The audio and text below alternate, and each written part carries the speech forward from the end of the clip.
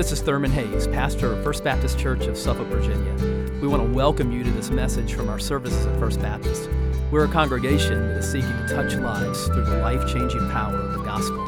I pray that you'll encounter Christ in his power and love even now as you listen. Let's pray together. Father, we thank you for the victory that is in your Son. We thank you that death has been defeated for all who know Christ. And Father, we pray that as we begin this new series on the life of Joseph, seeing the way that you are causing all of the circumstances of our lives to come together for our good and for your glory. Lord, you are undefeated, and our victory is in you, for we are in you. Lord, we pray for anyone who is here today or anyone who is watching today or in the future who doesn't yet know Christ. Lord, would you ignite faith today? Lord, for those of us today that need a word of encouragement, maybe we've come to church today just feeling like we're barely hanging on. There's a burden. There's pain. Lord, would you give hope today? Would you impart hope in you? And so, Lord, strengthen your church today. Bring new people into your church through your Son. It's in the name of Jesus that we pray. Amen. Well, I love the times I've been able to visit the city of Philadelphia, and I love my friends from Philly. I have several friends from Philadelphia, and they're all great. But, you know, Philly sports fans have a reputation of being really, really tough. And there's a funny story from back in the 60s that kind of illustrates the toughness of Philly sports fans. This was at an Eagles game, and it was in December. It was late in the NFL season. It was cold. It was snowing that day. The Eagles were an awful team. They'd had a terrible year, and this was late in the game, and it had been an awful game, and they were losing once again, and the fans were in a foul mood. They were surly. Well, somebody had the idea that, well, let's just kind of brighten things up here by bringing Santa Claus out. After all, it's December. And so out comes Santa Claus. Well, the fans did not respond with Christmas cheer. They responded by pelting Santa with snowballs and by booing Santa. And at that moment, Philadelphia did not seem like the city of brotherly love. The story of Joseph and his brothers is in part a story of brotherly hate. And it continues kind of a theme of conflict between brothers that you see throughout the book of Genesis. Cain and Abel, Cain murdering his brother. Isaac and Ishmael constantly at one another. Jacob and Esau, conflict. And so this conflict between brothers winds its way throughout the book of Genesis. And we're going to look at the story of Joseph and his brothers, and it is some story. It is full of bends in the road and twists and turns and all kinds of surprises, and it'll keep us on the edge of our seats. But as we look at that story, we're going to look at a bigger story. Old Testament scholar Ian Duguid says this: in fact, the story of Genesis 37 through 50 is not even just about Joseph and his brothers. It is a key part of the story about God's grand plan for Israel and what he is up to in the lives of his people. and what he's up to in your life.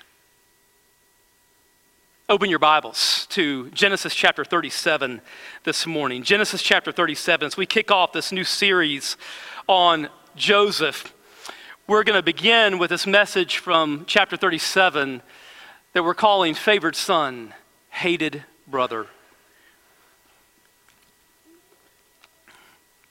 And we are going to walk our way through the whole of this chapter. So I'm not going to read it at the beginning because we're going to be reading it all the way through this morning as we walk through it.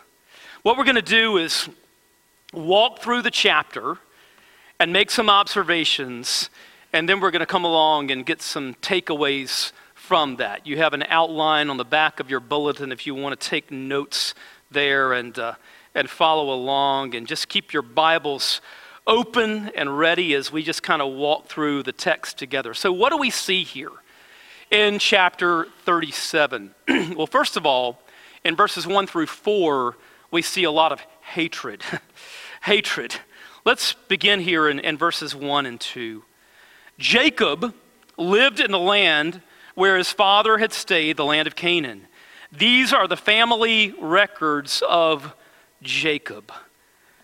The story of Joseph really begins with the story of his dad, Jacob.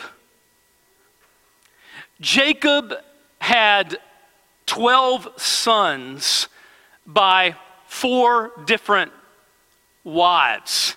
That sounds like a lot of drama right there. And there's a lot of drama.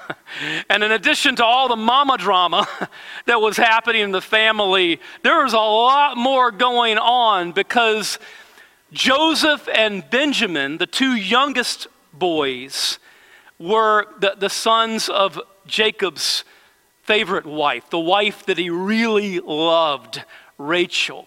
And they were born when Jacob was older, and so he doted on these 2 younger sons, favored them, and the others, the older boys, acted out in all kinds of ways.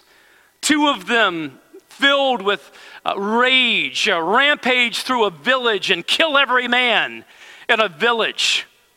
One of them sleeps with one of his father's wives. Another one sleeps with his daughter-in-law. I mean, reality TV has nothing on this family.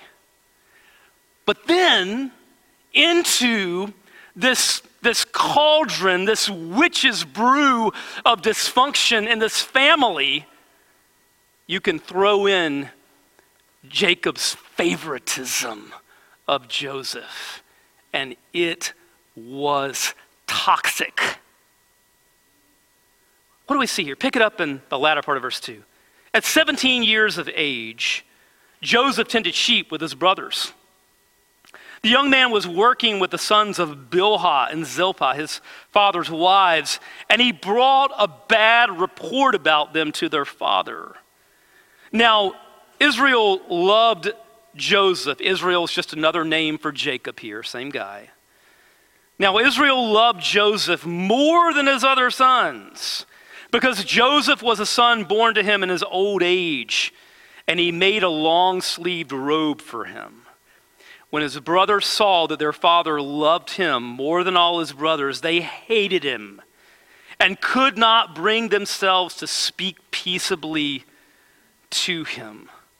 Now, going back to verse 2 here, we see that Joseph brings this bad report about his older brothers to their father. And here we see something about the way that Joseph comes across at this point in his life. He's 17 years old.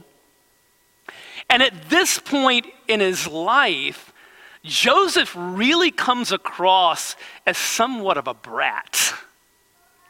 Spoiled, entitled, a tattletale.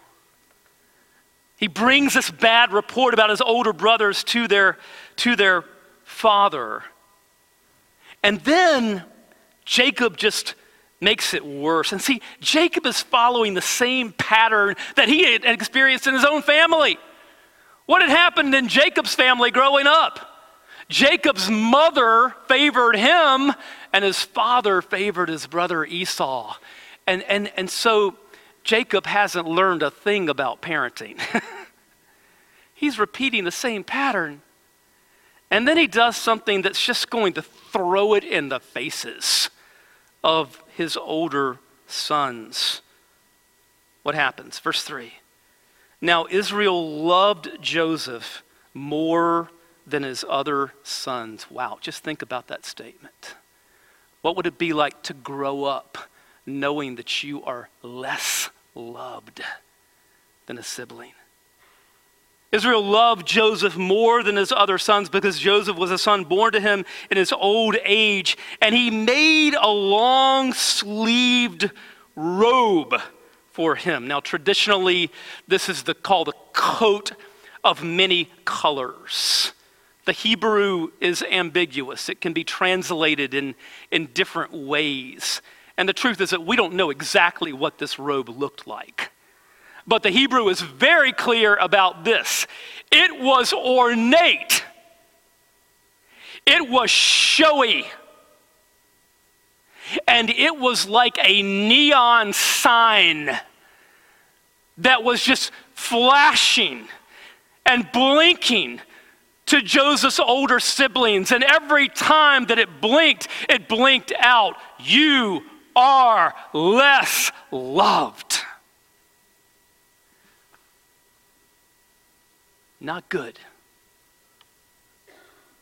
But now, more fuel is going to just get thrown onto this fire. The second thing that we see here in verses 5 through 11 is dreams. Dreams. Let's pick it up in verse 5. Then Joseph had a dream. When he told it to his brothers, they hated him even more. He said to them, "Listen to this dream I had. There we were, binding sheaves of grain in the field. Suddenly my sheaf stood up, and your sheaves gathered around it and bowed down to my sheaf." When I was interning here, I think Pastor Thompson's here today, Psalmist Thompson. But when I was interning here under Pastor Thompson, which was awesome, we would sometimes be with people, and we'd be in a meeting or something like that, and somebody would say something that wasn't really good.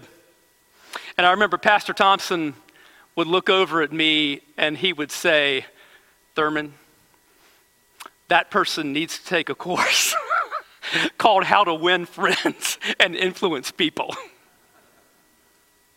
I think Joseph needed that course at this point in his life because he doesn't have a lot of relational intelligence at this point. But the dream is real. The dream's real. And then he has another one. Pick it up in verse 8. "Are you really going to reign over us?" his brothers asked him. "Are you really going to rule us?" So they hated him even more because of his dream and what he had said. Then he had another dream and told it to his brothers. "Look," he said, "I had another dream. And this time the sun, moon, and 11 stars were bowing down to me." Well, at this point, even his father, who thinks Joseph hung the moon, is taken aback by this. He told his father and his brothers, verse 10, and his father rebuked him. "What kind of dream is this that you've had?" he said. "Am I and your mother and your brothers really going to come and bow down to the ground before you?" His brothers were jealous of him, but his father kept the matter in mind. The whole thing seemed crazy. But by this point in his life, Jacob has walked with God long enough to where he's not going to dismiss it. Dreams. The third thing that we see here is treachery. Treachery. There comes a day when the older brothers are out tending the flocks, pasturing the flocks. They're out in a very, very rural, remote area. And Jacob sends Joseph out to check on his brothers and bring back a report. It's almost like Joseph functioned as Jacob's spy on his older brothers. So Jacob sends him out, go find them, bring me back a report.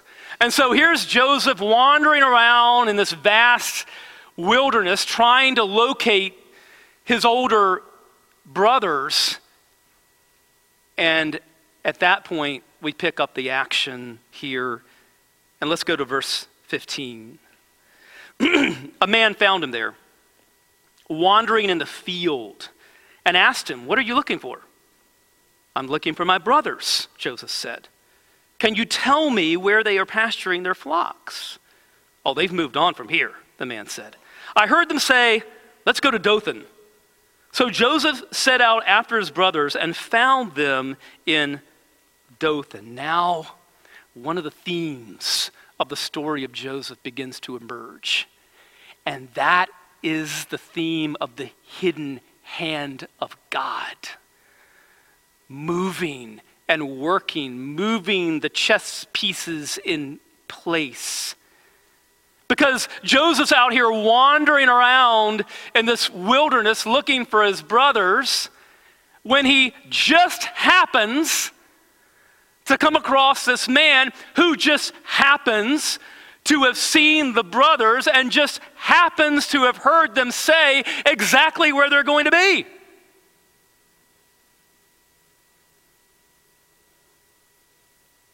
Verse 18, they saw him in the distance, and before he had reached them, they plotted to kill him. The brothers were like, "This is our chance. We're out here in the boonies. Nobody will know. This is our chance to get rid of him." Verses 19 and 20, they said to one another, "Oh, look, here comes that dream expert. So now, come on, let's kill him and throw him into one of the pits. Then we can say that a vicious animal ate him. Then we'll see what becomes of his dreams." It's almost like they think that they can kill the dreams by killing the dreamer. Kind of like a lot of people around the world think they can kill Christianity by killing Christians. It doesn't work that way.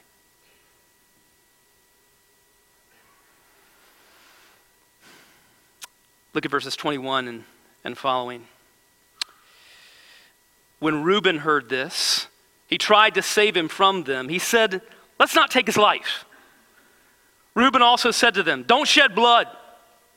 Throw him into this pit in the wilderness, but don't lay a hand on him," intending to rescue him from them and return him to his father. Now, Reuben was the oldest son, and you can see here that he's trying to be the rational one, the oldest one. He's trying to bring some sense of sanity to this, and Reuben is trying to provide some leadership to this motley crew of brothers, but he's a weak leader. They just blow him off.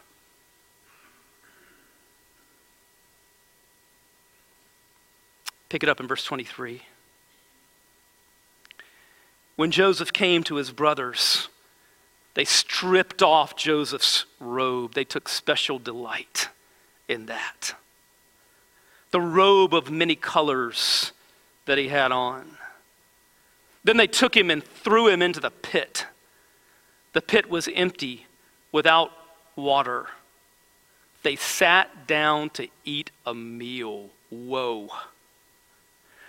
The narrator just throws in this last detail just to show how cold-blooded this was. Here's Joseph languishing in the pit, empty cistern, and his brothers sit down to enjoy a meal, cold. One of the brothers, Judah, has an enterprising idea. Verse 26. Judah said to his brothers, what do we gain if we kill our brother and cover up his blood? Come on, let's sell him to the Ishmaelites and not lay a hand on him, for he is our brother. I mean, the irony of that statement, right? It's completely lost on them. He is our brother, our own flesh. And his brothers agreed. Judah's like, hey, we can accomplish our goal of getting rid of him and rake in some dough at the same time. Let's sell him as a slave. Verse 28. When Midianite traders passed by, his brothers pulled Joseph out of the pit and sold him for 20 pieces of silver to the Ishmaelites, who took Joseph to Egypt. Now, once again, we see the hidden hand of God moving in all of this, because this entire scene takes place right along a major trade route where traders were headed down to Egypt. And just at this very moment, here's this group of traders coming along the road headed to Egypt. What's going to happen in Egypt? In Egypt, God is going to raise up Joseph to be his instrument for preserving the lives of multitudes of people, including the people from whom one day the Savior was going to be born.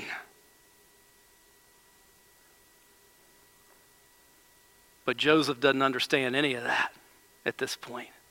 He just knows he's 17 years old and his own brothers are selling him off into slavery. Verses 29 and following. When Reuben returned to the pit and saw that Joseph was not there, he tore his clothes. He went back to his brothers and said, "The boy is gone. What am I going to do?" So they took Joseph's robe, slaughtered a male goat, and dipped the robe in its blood. They sent the long-sleeve robe to their father and said, "We found this. Examine it. Is it your son's robe or not?" There's a poetic symmetry here that's happening, because when Jacob deceived his own father Isaac many years before, what did he use? A dead goat. They killed a goat, cooked it, and he deceived his father with the garment of the goat. And now he is going to be deceived with a garment and a dead goat. Again, look at the coldness here of the brothers. What do they say to their father?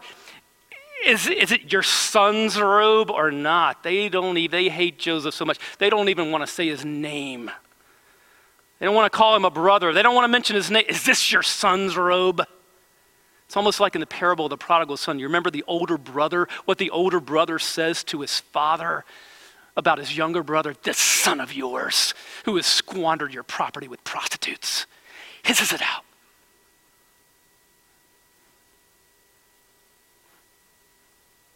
And then we see the pathos in Jacob's response here in verses 33 and following. His father recognized it. "It is my son's robe," he said. "A vicious animal has devoured him. Joseph has been torn to pieces." Then Jacob tore his clothes, put sackcloth around his waist, and mourned for his son many days. All his sons and daughters tried to comfort him, but he refused to be comforted. "No," he said, "I will go down to Sheol to my son mourning." And his father wept for him. Notice the theme of tearing here. Joseph has been torn to pieces. Jacob tore his own clothes. You've got a family that is torn apart. But through this torn up impossibly dysfunctional family, what is our great God going to do? He is going to create from these 12 sons a new family. And through that family, he is going to bring forth the Savior for all peoples. Now that's a story. That's a story. What are some takeaways for us this morning? Let's look at 3 of them. First of all, seeing God's providence in our circumstances. When you hear theologians talk about the providence of God, think about the word provide. Now, provide is a word in English that comes from a combination of 2 Latin words, pro, on behalf of, and then the vide part of provide comes from the Latin word which means to see. There's an idiom, there's an expression that we use in English sometimes. We say, I'll see to it. What do we mean by that? I'll see to it. In other words, I'll make it happen. Right? It'll get done. I'll see to it. God's providence is that God sees to it on our behalf. He makes it happen. And he rules and reigns and governs this world and governs our lives right down to the details. And what does Romans 8:28 promise us? And we know that God causes all things to work together for good to those who love God, to those who are called according to his purpose. What a precious promise, especially when you're going through trials, especially when your circumstances are not good.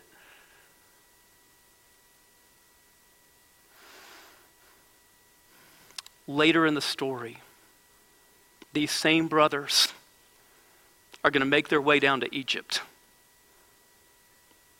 And what's going to happen when they encounter Joseph? Preview of coming attractions. Let's look at chapter 45.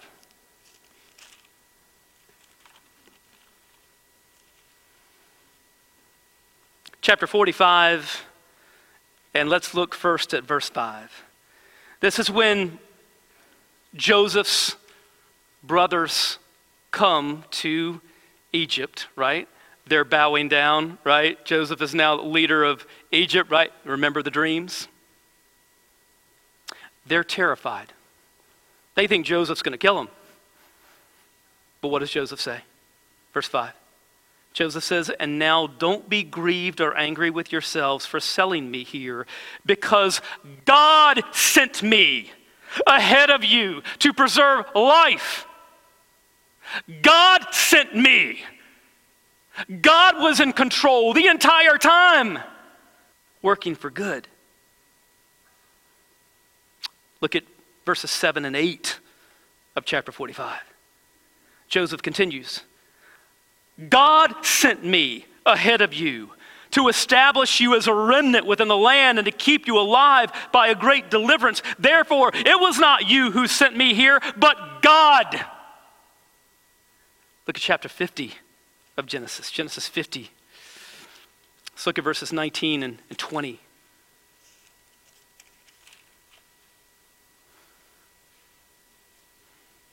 Again, this is Joseph's brothers coming to him in Egypt, terrified that he's going to exact revenge upon them. But Joseph said to them, don't be afraid. Am I in the place of God? You planned evil against me. God planned it for good to bring about the present result, the survival of many people. That doesn't excuse the sin of Joseph's older brothers, right? They were guilty of sin. They were accountable for their own sin and selling their brother, of course. They had an evil plan, but God had a deeper plan. And God's plan is always good. It's God who was in control of everything that was happening.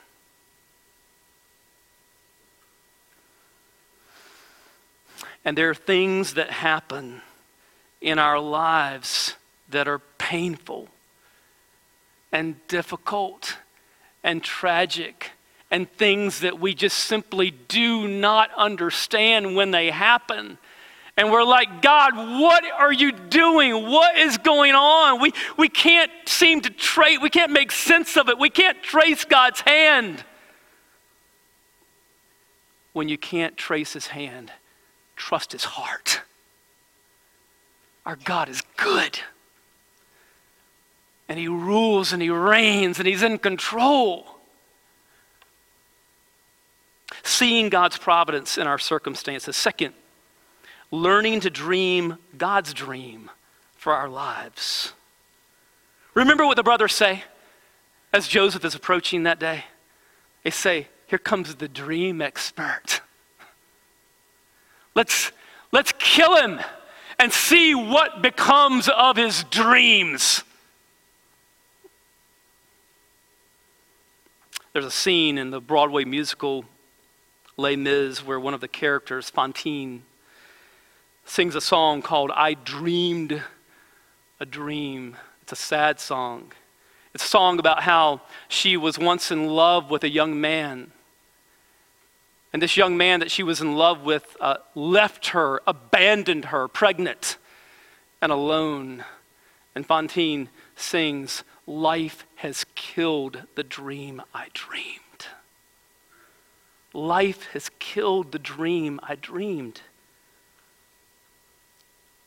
Maybe you feel like your dreams have been crushed by events that have taken place in your life. What if God has something bigger and better than what you ever asked or imagined? Tony Evans tells a story about a dad and his little girl, and the little girl asked her dad for a nickel. And the dad reached into his pocket and he didn't have any coins. But then he reached into his wallet and he pulled out a $20 bill. And so he handed his little girl a 20 and he said, honey, I don't have a nickel, but here's a 20. And the little girl was just dejected. She's like, Daddy, I want a nickel. And he tried to explain to her, honey, here's how many nickels go into a 20. But she wasn't having any of it.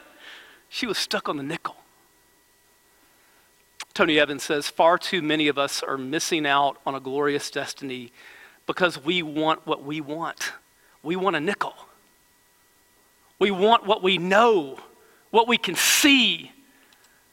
But God knows we were created for so much more. He desires to teach us what that is if we will learn to let go of our own plans and our own will and seek him first. Learning to dream God's dream for our lives. Third, trusting the Savior we all need. There's so many foreshadowings of Christ in this story, right? A son sent on a mission from his father. The son's own people plotting to kill him. The beloved son stripped and left to die.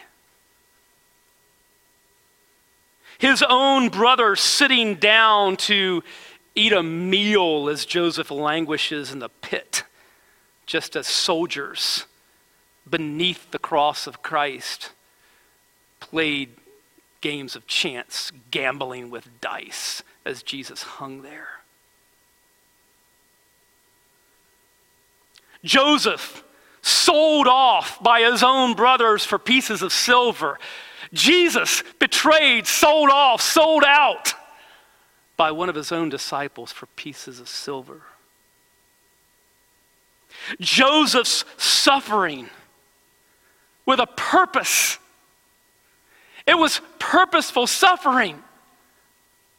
God was sending him to Egypt to be an agent of salvation, deliverance for people. Jesus suffers for our ultimate deliverance, our eternal salvation. Joseph's robe dipped in blood. Christ shedding his blood so that we can be clothed in a robe of his perfect righteousness. Let's pray together as we prepare to take the Lord's Supper.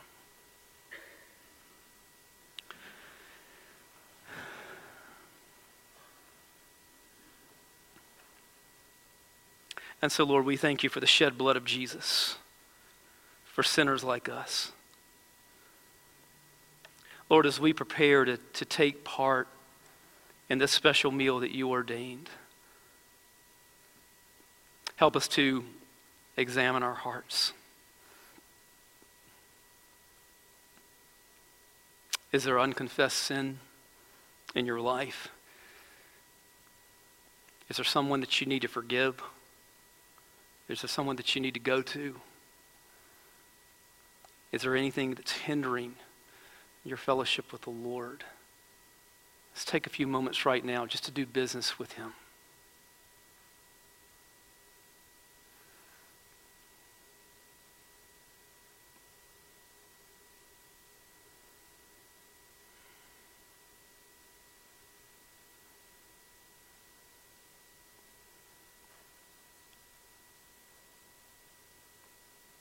Lord, we know that none of us is worthy to take part in this. It's about Jesus.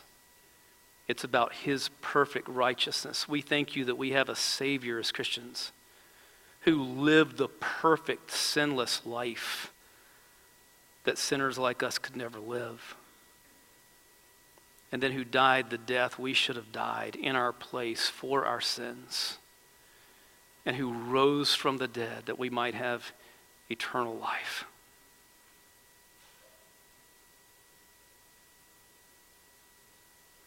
And it's in his name that we pray. Amen. When we think about the story in Genesis 37, how do human beings come across? You think about every human being in this story, from Jacob through the brothers, through even Joseph himself. Human beings don't come across very well here. We're all sinners. We see a family here that's torn apart, but yet we see that God in his grace was going to create a new family. A new family for his glory. And from that family was going to come the Savior who shed his blood for sinners like us and who rose from the dead. And if you know him as your Savior and Lord, then you are invited to take part in this celebration that we're about to take part in. If you would take your Lord's Supper kit right now, peel back the top layer.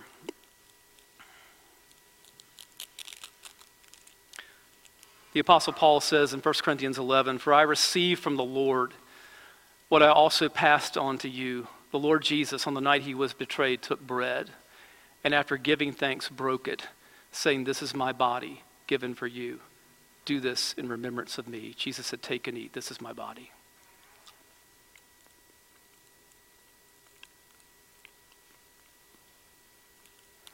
If you would peel back the second layer.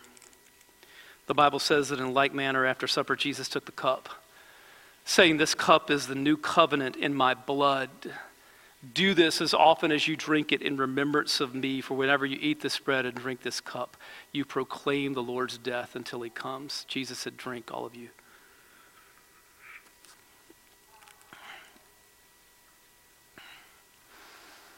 And so, Lord, how we thank you for the broken body and the shed blood of our Savior. Lord, we pray that we would turn away from trying to find nourishment in any other source than the bread of life. Lord, that we would not be relying on anything else for our salvation but the shed blood of Christ, our Savior and King. In his name we pray. What a great God. I hope you've been blessed by this message. Christ is the answer for every need, now and for all eternity. As someone once said, Jesus plus nothing equals everything, and everything minus Jesus equals nothing. Have you trusted in Jesus as your Savior? If not, why not now? His arms are open wide to receive you. It may help to pray a prayer like this. Father, I know that you are holy and that I have sinned and fallen short of your glory. I know that you are a righteous God who must punish sin, but I believe that your Son Jesus took my punishment for me, died in my place, and rose from the dead so that I could have eternal life. Right now, I turn to Jesus and trust in his finished work for me. In his name I pray, amen. You know, the Bible says this in John 1:12, to all who did receive him, who believed in his name, he gave the right to become children of God. And that means that if you've received Christ, God has adopted you as his beloved child, his very own son or daughter. Just imagine it. Almighty God, the Lord of this universe, the one who possesses all authority in heaven and earth, is now your loving Father, and you are his child. You say, I love him. How can I honor God with the rest of my life? Well, when you love someone, you want to spend time with them. We get to know God through his word, through prayer, and through his people. I would encourage you to pick up a copy of the Bible and begin to read it. Begin to pour out your heart to him in prayer. And find a church family where the Bible is preached, where Christ is exalted, and where his love is flowing. If you're local, I want to invite you to the church I pastor, First Baptist Church of Suffolk, Virginia.